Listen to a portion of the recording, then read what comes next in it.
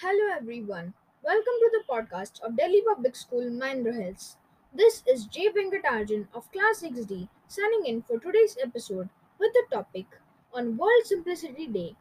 World Simplicity Day is observed every year on July 12th to honor the life, work, and philosophies of poet, author, and leading transcendentalist Henry David Thoreau. Born on 12th on July 12th, 1817, Thoreau was an advocate of living a simple life and wrote a number of books around the subject. This day came into existence out of the need to declutter our life from stress and make it simpler and meaningful.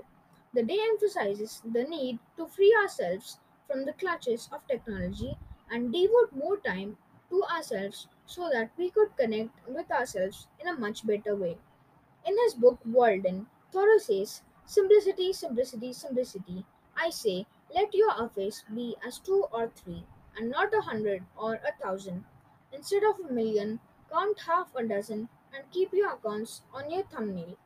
In another quote, the author of Walden said, "As you simplify your life, the laws of the universe will be simpler."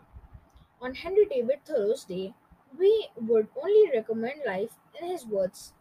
Don't complicate your life with unnecessary stress. Live simple, satisfied, happy, and for a purpose.